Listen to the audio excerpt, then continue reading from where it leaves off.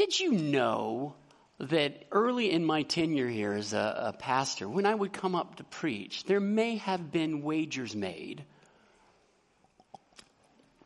by some about how long it was going to take for me to begin to roll my shirt sleeves in the sermon. If those wagers were made today, you should have taken the under, because I'm going to get into a rich text this morning, and quite frankly, 30, 40 minutes, not enough time. There are going to be things that we just simply can't touch. But I encourage you to continue your study. That's what these times, these sermon times should really encourage you to do every week, I hope, is to dig into the richness of God's word. Never when we preach are we able to tap into all of the divine truths in any passage of Scripture. The Bible is rich and deserves our study for a lifetime and for eternity, really. So we're going to learn about our infinitely beautiful Savior. Well, we have 2 questions today that we're going to look at. So that's why I entitled this sermon, 2 Questions. Let me begin with a little introductory story. I was one time invited by a couple of guys who were from a theological tradition, a religious tradition different than my own. They wanted me to come, hang out, they said, and so I did. And when I arrived to hang out, it didn't take long for me to realize that we weren't just going to hang out. That they had planned an ambush for me. They were ready for me. They had questions that were going to prove that their theological tradition was right. My theological tradition was wrong. I was being ambushed. And if you read through the Gospels, this is true all the time of Jesus' ministry. Jesus is constantly walking into theological ambushes. Now that's where the comparison between me and Jesus ends. We both walked into a theological ambush at some point. He into many, me into one at least. And while I was sputtering for answers and trying to seem like I knew what I was talking about, Jesus always has the right response at the right time, in the right way for those who would want to ambush him. We're going to see one of those theological ambushes today as a group comes to offer up a question they think will make Jesus look foolish. But Jesus indeed makes them look foolish in the end.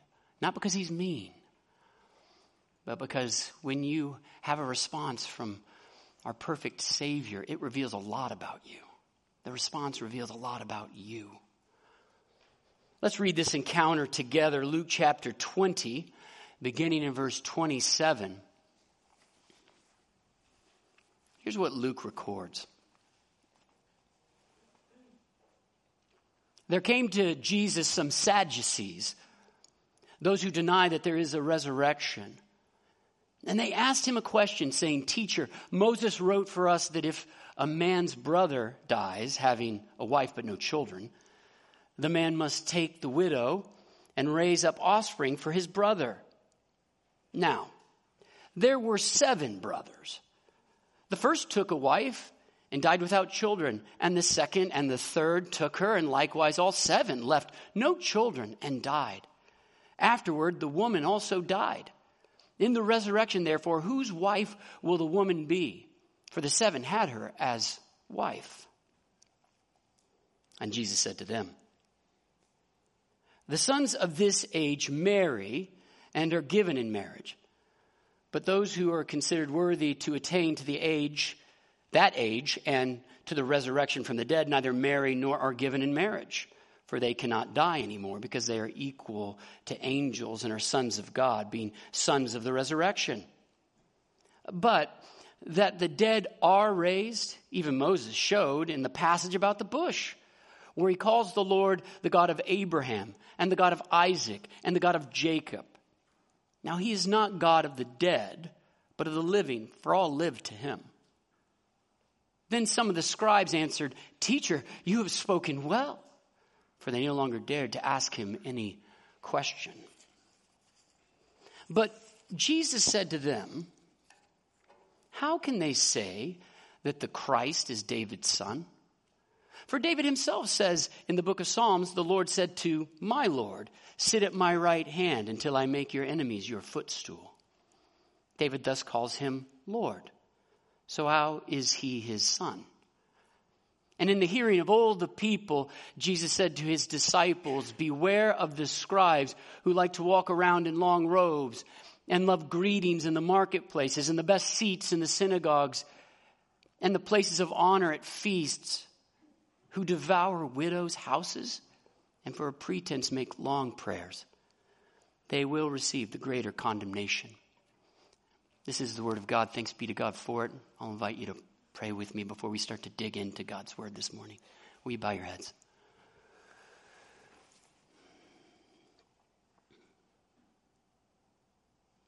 Lord God, thank you for this rich passage of Scripture. Thank you for the Bible. May we never take your word for granted. And we ask that you would help us right now to dig into your word and to understand it and to hear your voice in it. And may your voice speak specifically, each one of us, into our lives.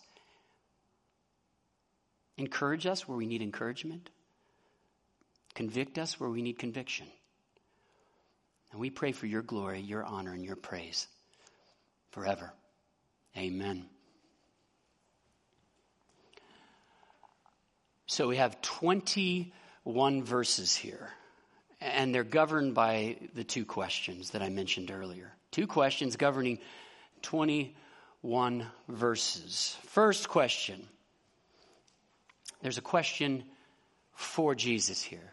The Sadducees bring a question to Jesus, a question they hope will make him look foolish. So that's the first question, a question for Jesus. We'll look at that first. And then second, there's a question from Jesus. After answering the Sadducees, Jesus throws a haymaker of a question. A haymaker of a question and knocks out any opposition. So much so that nobody wants to ask him any questions anymore. Because they know that it means certain defeat for them. So let's look at the first question, then we'll look at the second. First, a question for Jesus, verse 27 to verse 40 of the passage. We got to begin by establishing a little bit about the Sadducees. Who were these guys? Who were these contenders? We don't know much, and actually, most of what we know about the Sadducees, we know because of their opponents. Not a lot about them has survived in their own writings, but we know people who position themselves against the Sadducees, and therefore we know a little bit about the Sadducees. And one of the main things we find out, and it's even reflected in this passage, is that these guys did not believe in the resurrection. And one of their main enemies, one of the main parties that was against them, were the Pharisees. The Pharisees and the Sadducees didn't get along. The Pharisees believed in the resurrection of the dead. The Sadducees didn't believe in the resurrection of the dead. And that debate bleeds into this interaction with Jesus. That very debate comes into play here as they proffer, the Sadducees proffer, an absurdist question to Jesus. Maybe the Sadducees think they can win 2 title fights in one bout. 2 heavyweight belts in one bout. Defeating Jesus with this question, at the same time defeating their arch enemies, the Pharisees. Because if Jesus doesn't have an answer about the resurrection, then the Pharisees aren't any better than he is. Maybe that's why they come with this question. They ask about marriage after death. They're mocking in this question about marriage after death, the resurrection. They're mocking the resurrection. Here's what they say, verse 28 through verse 33. Teacher, Moses wrote for us that if a man's brother dies, having a wife but no children, the man must take the widow and raise up offspring for his brother. Now there were 7 brothers. So here we go, hypothetical, right? Absurdist question. There were 7 brothers. The first took a wife and died without children. And the second and the third took her. And likewise, all 7 left no children and died. Afterward, the woman also died. In the resurrection, therefore, whose wife will the woman be? For the 7 had her as a wife. It's not a sincere question. There's nothing sincere about it. The Sadducees don't believe in the resurrection. This is bait. They're offering bait to Jesus. They're hoping he'll take the bait. They're hoping he'll start to work out the relationships of these husbands and the one wife into eternity. Because the very working out of those relationships, they believe, will make Jesus look ridiculous. And they'll win because he looks so foolish. They're hoping that he'll start to tell them how it can be that this woman could be married to 7 different men into eternity. They believe this shows that there can be no such thing as the resurrection. You may have encountered something like this. Maybe you want to share the gospel with somebody. Maybe a coworker, maybe a neighbor, I don't know who it is. But maybe you begin to share the gospel. You build up courage and you're like, I want to share the gospel with this person. I want them to know who Jesus is. And as you do so, they shift the conversation. They want to make it about something on the side. The Sadducees want to make it about marriage. They maybe want to make it about all those hypothetical people who haven't heard about Jesus. Well, how can God be just if these people haven't heard about Jesus? And therefore what they do is they make the gospel seem foolish because hypothetically there are people who will be judged and condemned because they've never heard about Jesus. What kind of God is that? Do you see how they want you to get off to the side on that question, which is a question you might want to talk about with them at some point. It's a question that you could provide at least some answer to, some background to, some thinking upon. But the idea that you would be sidetracked from the main gospel question, you don't want to let that happen. You don't want to take the bait, so to speak. You want to keep it on Jesus. You want to keep it on them, not the hypothetical person who exists somewhere around the world right now who will never hear the gospel. That's another question for another day. So maybe you have experienced something like this yourself.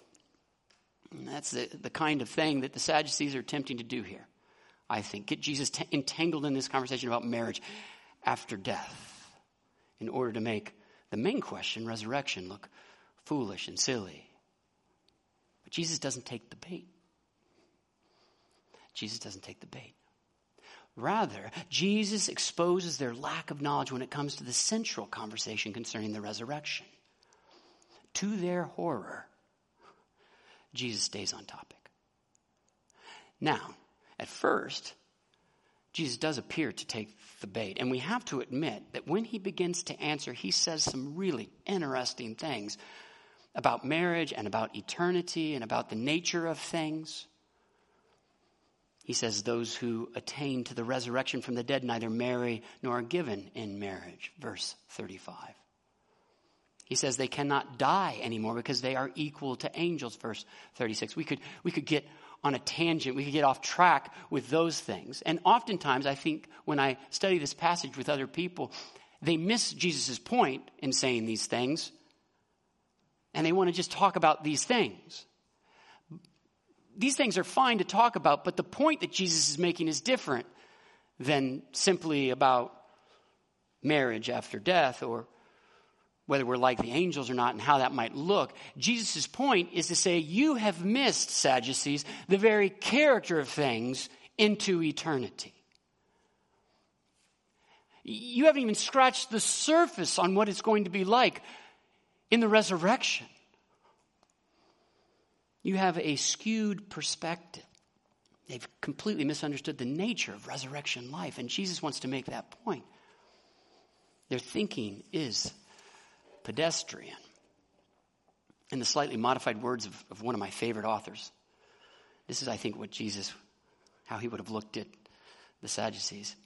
It would seem that Jesus finds the Sadducees' conceptions of resurrection life not too strong, but too weak. They are half-hearted creatures, fooling about with thoughts of drink and sex and ambition and marriage after death, when infinite joy is being offered to them, infinite resurrection joy. And like ignorant children who can only imagine making mud pies in the slum because they cannot imagine what is meant by the offer of a holiday at the sea. That's who these Sadducees are. Their minds are very narrow. Their view of eternity is very small. In short, friends, Jesus is telling them they haven't got a clue about resurrection existence. The reality of resurrection life will be utterly different and infinitely more glorious than anything they now experience. You see, they've failed to realize the life to come will be essentially different than this life. The Sadducees can't think past what they experience now. They can't think past this life. They want to import every aspect of this life on a one-for-one basis into the next life. And Jesus says that's just not the way it is. That's just not the way it is. And I believe because they have such small thinking, this is the sad truth, I believe. Because they have such small thoughts about how this life looks and therefore the next life has to look just like this life in some way, they reject the whole idea of a resurrection life altogether. Their hypothetical ideas squelch their belief in the glorious truth of the resurrection. Because they can't wrap their minds around it. Because they think too small. And that's really sad. And we can tend to do the very same thing. It looks a bit different, but it's the same. Let me share a story to show you how I think that we can have a myopic vision of the future. And we can think that eternity seems kind of dull. Resurrection life seems kind of small. When I was a kid growing up in the church, my pastors and my Sunday school teachers oftentimes would try to express what it would be like in the resurrection or into eternity, the new heavens, the new earth. And God bless them. I'm so thankful that they tried. But they would give me things that they thought would communicate to me. They would say something like, we will spend eternity with millions upon millions singing the praises of God forever. All I could think about, because I was thinking myopically, was of the Christian concerts that my parents had dragged me to. Right? Like Amy Grant or Michael W. Smith or Petra. Now, if these concerts have blessed you and if that sounds like a great eternity to you, then I am not criticizing you. But for me, as a teenager in the church, that was not exciting in the least. I thought to myself, if that's what eternity is like, I'm not sure I want to be there. If that's what resurrection life is like, that I have to sing like at a Michael W. Smith concert, Friends Are Friends Forever, that's bad news. And so my small thinking, and quite frankly, even the church's small thinking on that issue did not communicate the glory that was ahead. Do you see how we can do this? We don't want to do this. We need to open up our imaginations. The smallest glimpse, friends, of really what eternity will be like should have you praying like the Apostle John in the book of Revelation. Come, Lord Jesus. Oh, it is so grand. Oh, it is so beautiful. I have just seen a sliver of it. Oh, come, Lord Jesus, now. Usher in that reality right now. That's what it should do to us. Not, that seems kind of dull. That seems kind of boring. No, it's not. If you need help, if you'd like help expanding your imagination on what the new heaven and the new earth are going to be like, what resurrection existence is going to be like, I don't know of any better work than The Weight of Glory by C.S. Lewis. You can read, this is a sermon. You can read it over and over and over again, and every time it will challenge your thinking. It will stretch your imagination. It will help you to say, the grandest thoughts I could have of what it will be like are too small.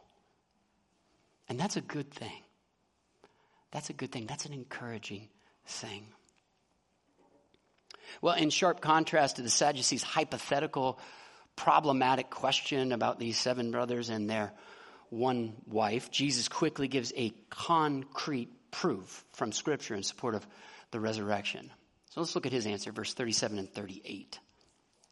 He says, that the dead are raised, even Moses showed in the passage about the bush, the burning bush, where he calls the Lord the God of Abraham and the God of Isaac and the God of Jacob. Now, he is not God of the dead, but of the living, for all live to him. Very concrete passage of Scripture he points to. He doesn't go hypothetical with him. He says, here, look at this. It proves the resurrection. Now, following this answer, and this is just a little side note, there's a scribe or a couple scribes in the audience. And the scribes were a group that usually sided with the Pharisees, right? And they yell, good job, good answer, Jesus. Like toady scribes, right? And this is one of those moments in Scripture where I like to think about what generated that response from people who normally were the opposition of Jesus. And the only thing I can think of for these guys yelling that out is that they were so happy that somebody else was getting it handed to them by Jesus. It's like when my team loses in a crushing defeat, right? Gets blown out by some other team. And all I can hope is that that same team that just blew us out blows out the next team even worse, so everybody will forget about how badly we lost. That's what I think is engendering this response from the scribes, who were normally against Jesus here. Okay, just something slightly humorous to think about. Total toady move. Nice job. Good answer, Jesus. Don't ask him any more questions. Sadducees look really bad right now. Let's just let them look bad. No more questions. Now, as far as Jesus' answer is concerned, he highlights that God is, not was, the God of Israel's patriarchs. Even though the patriarchs he mentions here had died way before Moses is receiving this revelation through the burning bush from God, right? At that moment in redemptive history, even though these patriarchs were long gone, he is their God. That's the point he's making. The logic is this. If God speaks of himself as Abraham's God, then Abraham still exists. If God is the God of Isaac and Jacob, then they still exist. In short, to experience the promises of the Lord, which he had made to these men, to experience their promises, they must and they will be resurrected. They don't cease to exist. They always exist to God. They are with him now, in fact. And one day they will walk the earth again. That's the logic that Jesus brings to bear here. And I don't know if we normally can take this in very well in our day and age. This is a mic drop moment. We are supposed to see the brilliance, the beauty, the glory of Jesus' answer. He is dropping the mic. Nobody wants to ask him any more questions. You may not see that. You're supposed to. You're supposed to see the glory of our Savior. The worship-worthy nature of Jesus. This is no mere man. Mere men, like your pastor, when they walk into an ambush like this, don't have these kinds of answers. Only Jesus does. Only God does. And we're supposed to recognize that. So don't miss that in the text. Well, let's move briefly to the second question. A question from Jesus. This could be a sermon in and of itself, or a couple of sermons. But Jesus has a question now for the Sadducees. And now, while the Sadducees' question deals with the nature of the resurrection, right? Let's talk about the nature of the resurrection. Jesus' question deals with the nature of the Christ, the nature of the Messiah. He's challenging the Sadducees to rethink their vision of the Messiah. And so he quotes David from the Psalms. I'm going to read verse 42 and 43, which is that quote in today's passage. Here's what Jesus says. The Lord said to my Lord, sit at my right hand until I make your enemies your footstool. So everybody there that day would have agreed this is a messianic passage. That David is inspired by the Holy Spirit to talk about, to reveal something about the coming Messiah. Everybody there would have agreed upon that. All right, so you got to know that. David was speaking, though, in this passage of the Lord God, speaking to the Messiah. But when David is envisioning this conversation between the Lord God and his Messiah. He calls the Messiah my Lord. David says, he's my Lord. And that's crazy. That's crazy. It's strange. And Jesus is saying, you need to rethink how you have envisioned this Messiah. What does he look like? What does the Christ look like? I don't think you have a big enough vision. Your imaginations haven't been big enough in how you've thought about him. I think that's what Jesus is doing here. He wants to know from them how it is that the Messiah can be called by David, his great-great-great-great-great-grandfather, Lord. And this would even be strange for us in our time. It would be really weird. I have 5 children. And my kids could win the Nobel Prize in every single area that it's offered. They could form an elite SEAL team, SEAL Team 5, right? And save the world.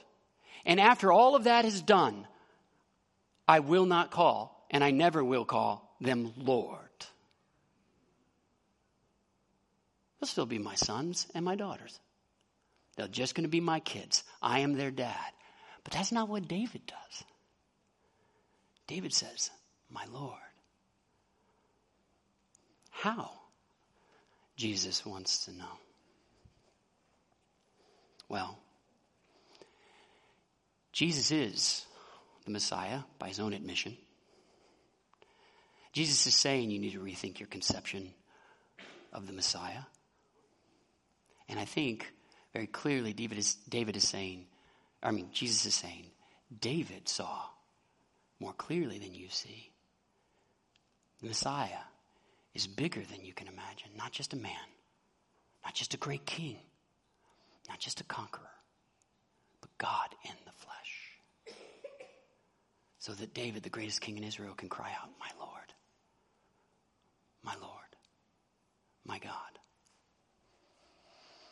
And then Jesus does something that seems really strange to us, because without allowing them to answer that question, although they're not probably going to because they're a little bit gun shy, he goes directly into a rebuke in the hearing of everybody. He pauses and he looks at his disciples and he teaches in the hearing of everybody about the scribes, these religious leaders. Here's what he says, verse 46 and 47. Beware of the scribes who like to walk around in long robes and love greetings in the marketplace and the best seats in the synagogues and the places of honor at feasts, who devour widows' houses and for a pretense make long prayers. They will receive the greater condemnation. Why did Jesus go into this rebuke immediately? Why? Why does Jesus seemingly shift gears so quickly? Well, let me just say right now, I don't think he's shifting gears. I think he's setting up a contrast. And I think when we see the contrast, it is truly beautiful. It is glorious, in fact. He's just talked about re-envisioning the greatness of the Messiah. How great the Messiah is. You don't have imaginations big enough, Sadducees, Pharisees, scribes, for the greatness of the Messiah. David even calls him Lord. You got to tell me why that is. You haven't thought about him rightly and his glory. And then Jesus says, beware of the kind of glory, the kind of honor, the kind of praise that the scribes and the Sadducees and the Pharisees crave. He says this to his disciples in their earshot. Hey, be careful of that. Why does he do that? Because before them, in the flesh, stands the Messiah. And what kind of glory is he exemplifying for them? What kinds of things is he all about? Is he all about receiving the honor that he deserves at this moment? Is he all about taking what's his, getting everything that he can get? Is he all about being in the spotlight all the time? No. Here's the greatest of the greats. Here's Jesus Christ standing before them, and his greatness is characterized by sacrifice. His greatness is characterized by humility. His greatness is characterized by going where no one wants to go and saving even his enemies. That's divine greatness. In contrast to the human greatness that these scribes, Pharisees, Sadducees are pursuing. Be careful of that. Be careful of that. What's the nature of the greatness of the Messiah? Mark chapter 10, verse 45. He came not to be served, but to serve and to give his life as a ransom for many. What's the greatness of the Messiah? 1 Corinthians chapter 8, verse 9. Though he was rich, yet for your sake he became poor, so that you, by his poverty, might become rich. What's the nature of the greatness of the Messiah? Philippians chapter 2, verse 6 through verse 8. Though he was in the form of God, he did not count equality with God a thing to be grasped, but emptied himself, taking the form of a servant, being born in the likeness of men, and being found in human form. He humbled himself by becoming obedient to the point of death. There are countless verses in Scripture which outline the greatness of the Messiah, the greatness of Christ Jesus. And none of those verses are selfish in nature. None of them smack of greed or of ego. And that's the character of divine greatness. And that's the contrast that Jesus is setting up here for his disciples. And not just for them, but for you too. If you want to be great, you have to be like Jesus.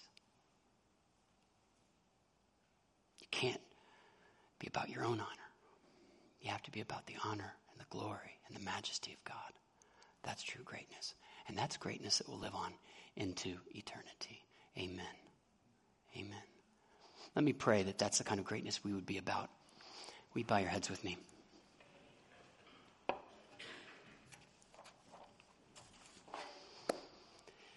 Heavenly Father, we thank you for this deep, rich passage of Scripture. And I apologize, Heavenly Father, that I was only able to tap so much that's in it. Just a little bit for right now. But I pray that the words won't be lost on us. The ideas will take root in us and grow. Humility and sacrifice and love for enemy in your people here at Community Free Church. And I pray that you would be the one that we always point to and say, yours is the honor and the glory forever and ever. Not mine, but yours, Lord. Amen.